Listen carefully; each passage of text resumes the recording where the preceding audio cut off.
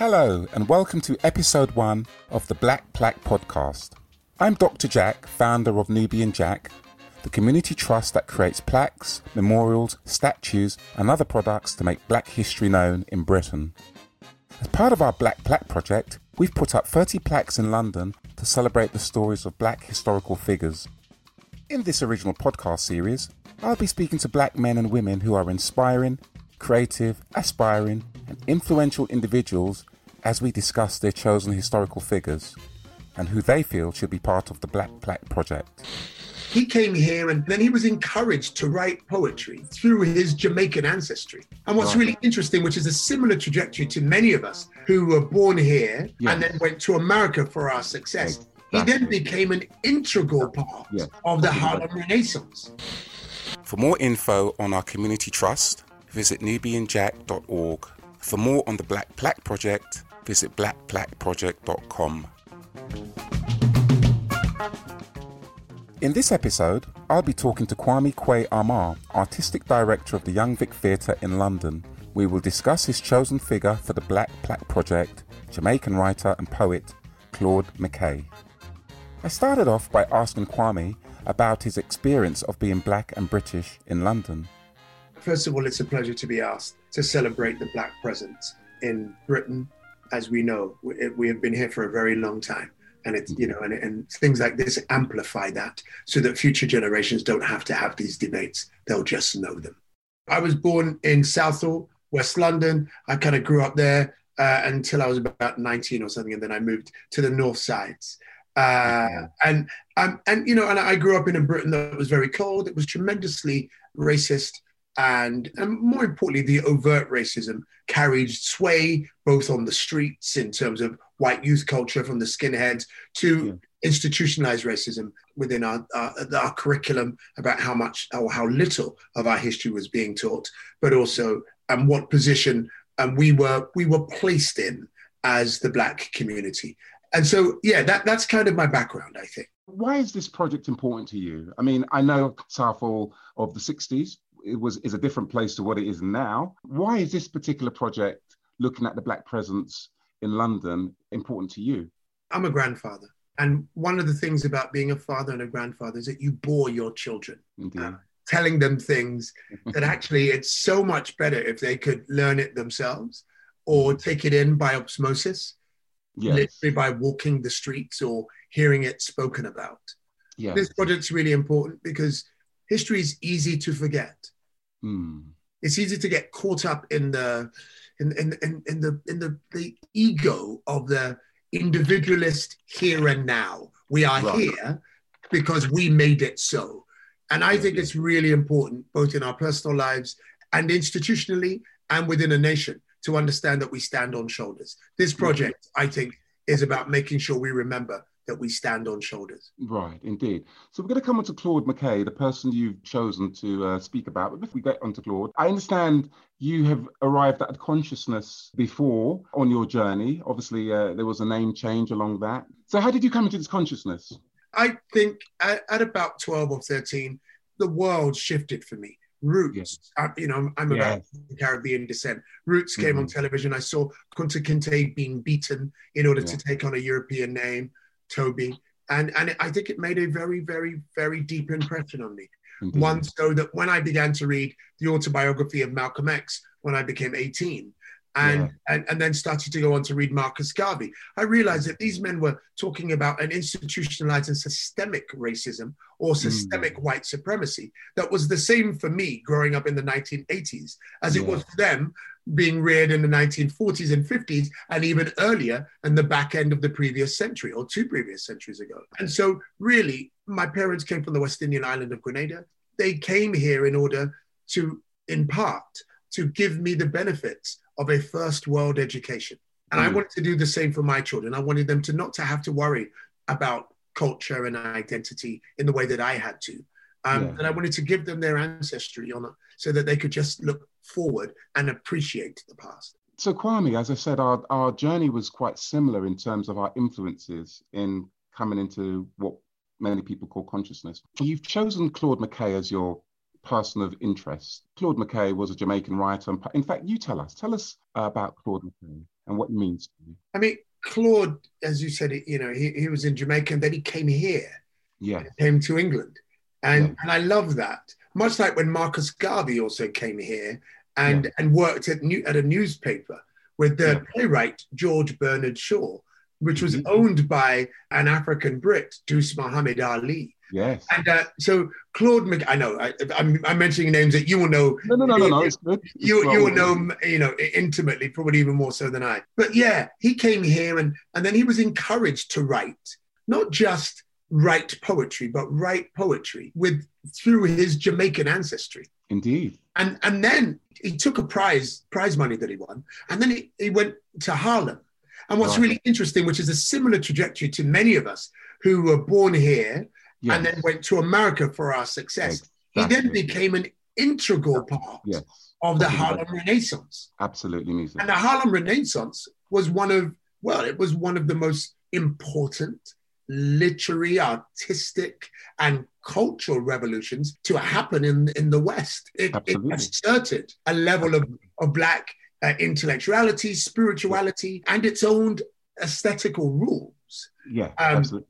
The Harlem Renaissance was... So in that, he was a leading figure. I found myself attracted to him. Let's take this in segments. So he comes to England in 1919. Yeah. And he stays at Trinity Gardens, or the Trinity Arms in Bow Road, as it were. In fact, we're going to be putting a plaque there. But brilliant. He had this theme constantly going through his work of nostalgia, motherland, a sense of being disconnected from the motherland, which for him is Jamaica.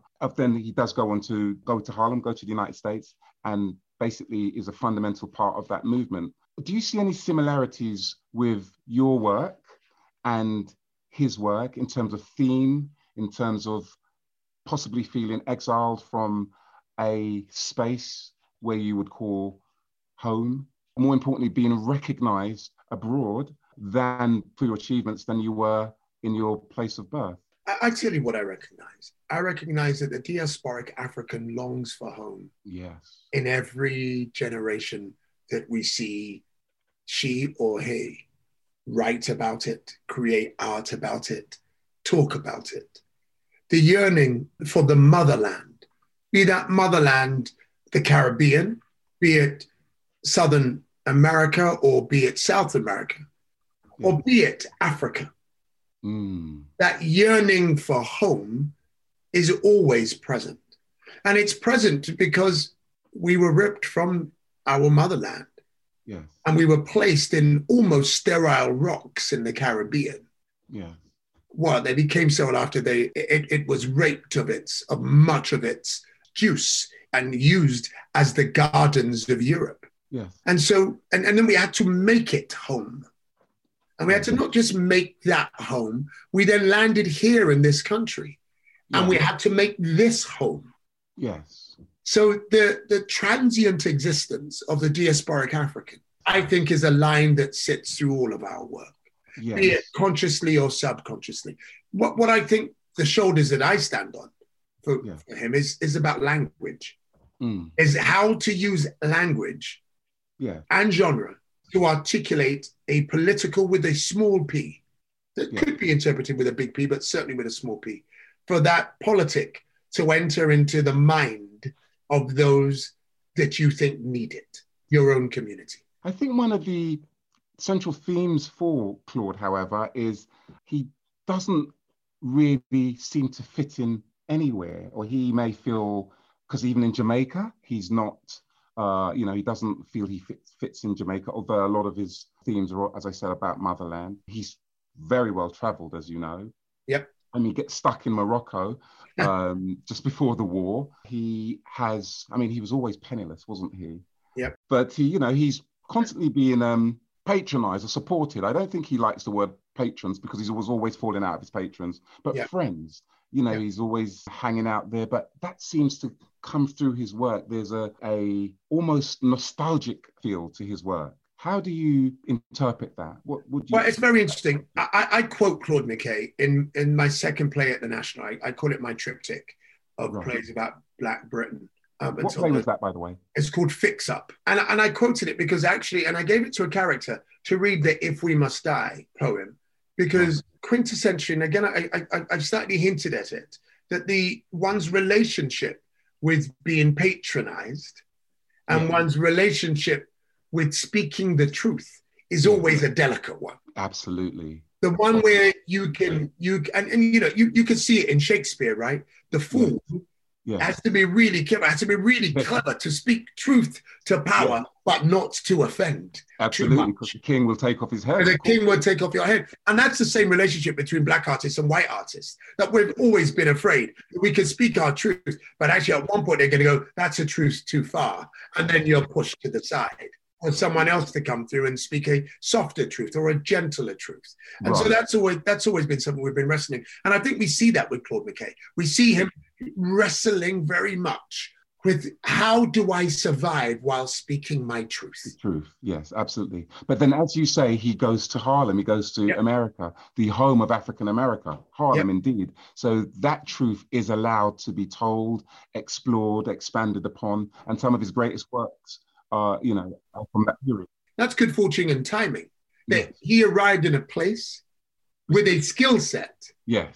At a time that they could accept that skill set. Correct. Absolutely. And that truth.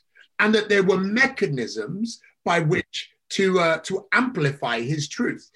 Garvey would print his work. Du Bois would print his work.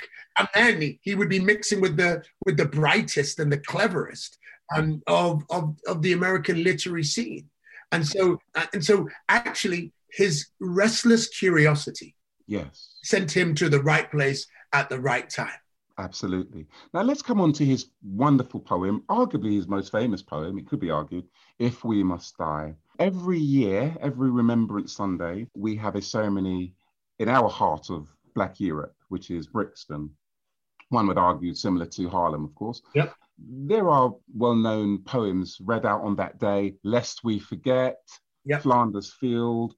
Ours happens to be If We Must Die. Allegedly, it's been alleged, but not proven, that Winston Churchill himself used it as a rallying cry through World War II. Tell us about that poem and its importance. It's uncompromising. Yes. In its aim. Yeah, absolutely. It is filled with a pain of I have had enough. Its construct is one that leaves no room for doubt as to the monstrous nature of the way white supremacy is making itself manifest at that time. But it also it's a rallying call. It's a call so that says it's time to stand. If I may, I'll just read the first few lines. Yes. Because, I love these. I love these words.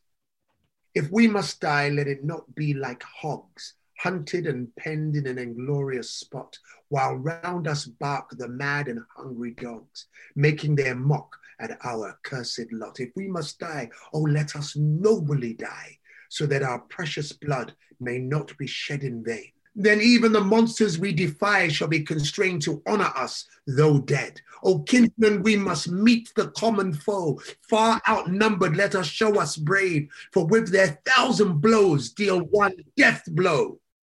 And though before us lies the open grave, like men will face the murderous, cowardly pack, pressed to the wall, dying, but fighting. Come on, Rastafari.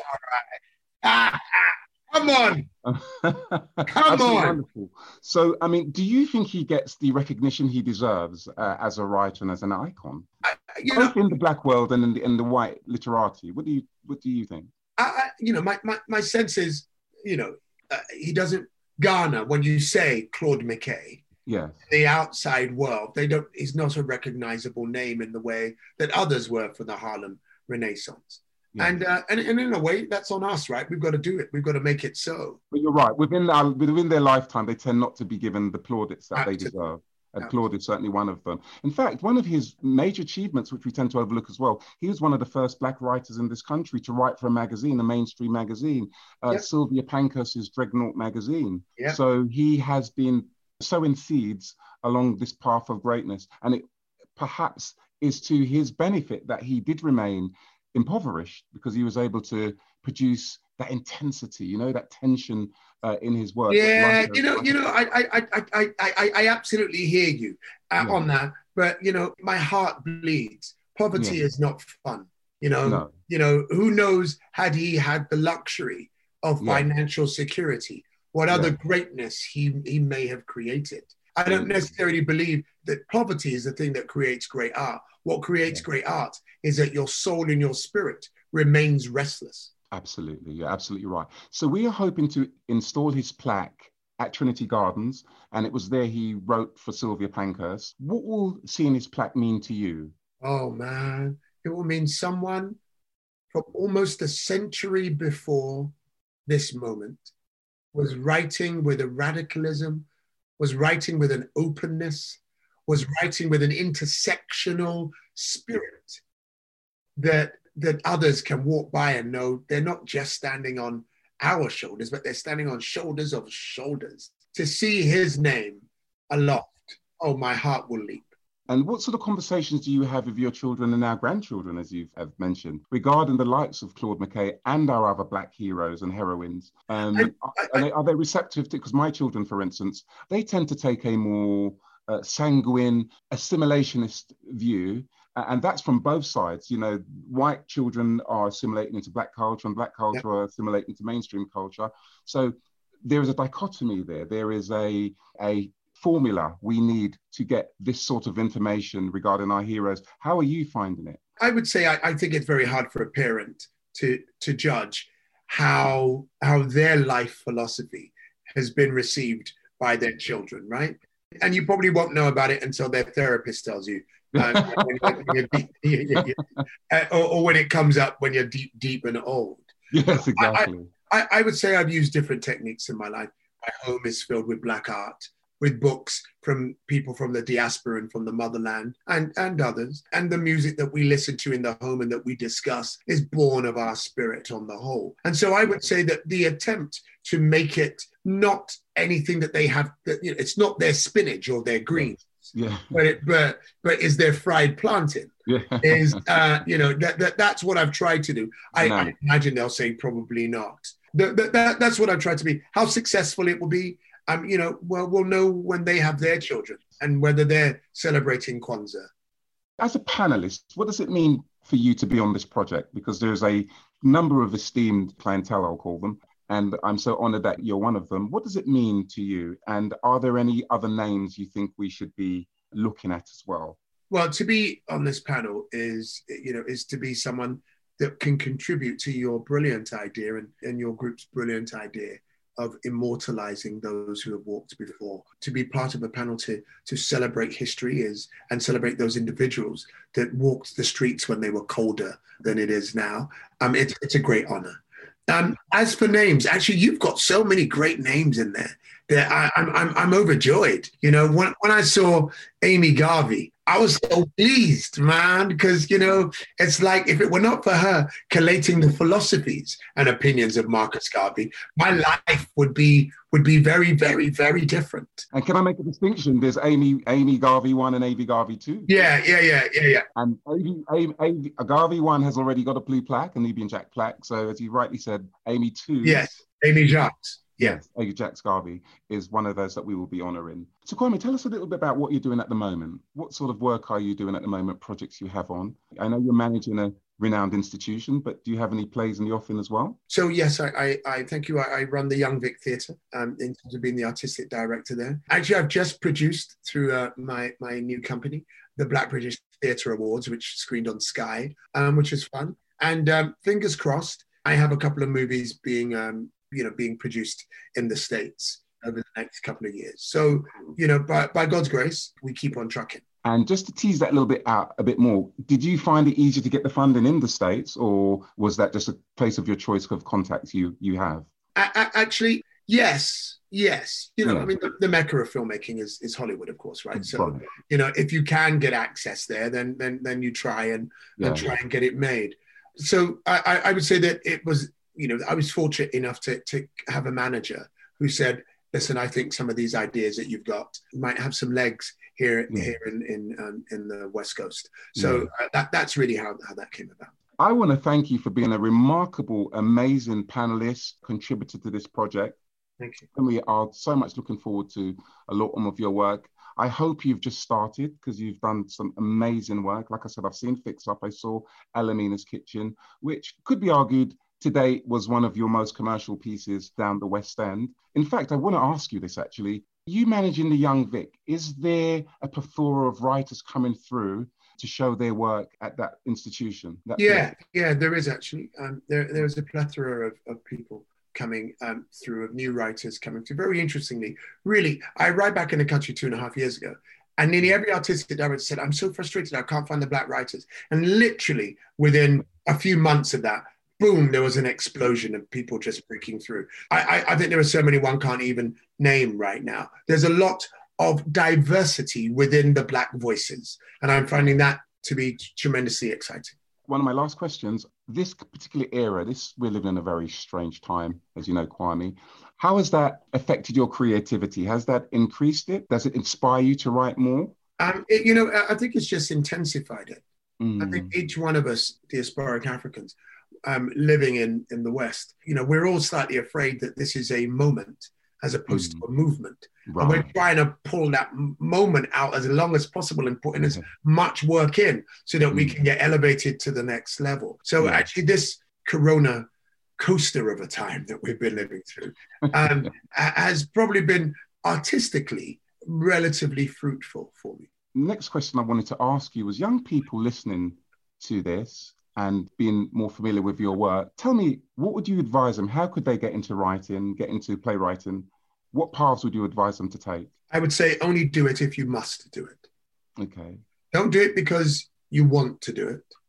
Don't do it because you have to do it, but do it because you must do it. Because I always put that warning up first. There is so much rejection in this sector. There is so much rejection in being an artist, period. There is so much financial and emotional insecurity in being an artist that only do this if you must do it. Now, if you must, then, the thing I say to most young people is you have to identify the thing that you want to say, your unique voice. Yes.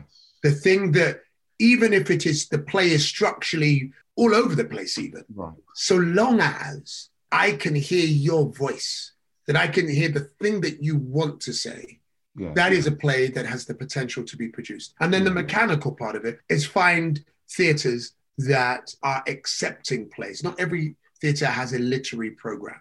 And so you look at those and you go, who are the companies that want new writing, that support new writing and have the mechanism? And then the other part of the mechanics of that is you can find it out via the internet. Just go in, get a list of every theatre in your locale, and then look them up and see if they have submissions. And that's that's the easiest way I would say to go about it. I've got one more question, Kwame, for you. Even though you were, probably could be argued, you are our most successful Black post-war playwright, certainly British born, I don't think that can be questioned. You still had to go across the pond to get, if you like, authenticate your greatness. And of course, when you came back, you then headed up a very important institution. Would you advise other Black British writers to look at other markets, other avenues? First of all, I will send you the check for the phrase "authenticate my greatness." It's one that's not been used before, certainly with the lights on. But I would say that it's really important that we realize that we are international people, and therefore our job is to open up as many markets as possible. So to only look at Great Britain or the land that you're born in is to belie the markets. And so going over to America was about opening up another market for myself.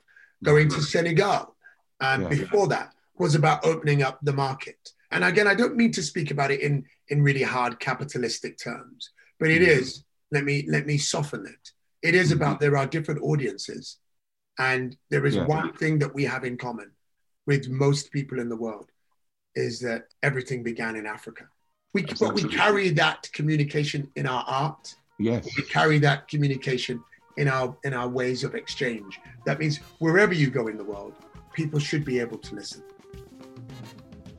Thank you for listening to the Black Plaque podcast, part of the Nubian Jack Black Plaque project. Join us for our next episode where we'll be talking to actress, director, podcaster and public speaker Kelechi Okafor, who'll be talking to me about her chosen black historical figure, Sarah Baartman. He preserved her skeleton, he pickled her brain, but her labia was what he kept, and he kept it in a jar, and it was on show in Paris, Museum of Man. But it was only in 2002, even after like Nelson Mandela asked him to return her body parts in 1994, when France actually agreed.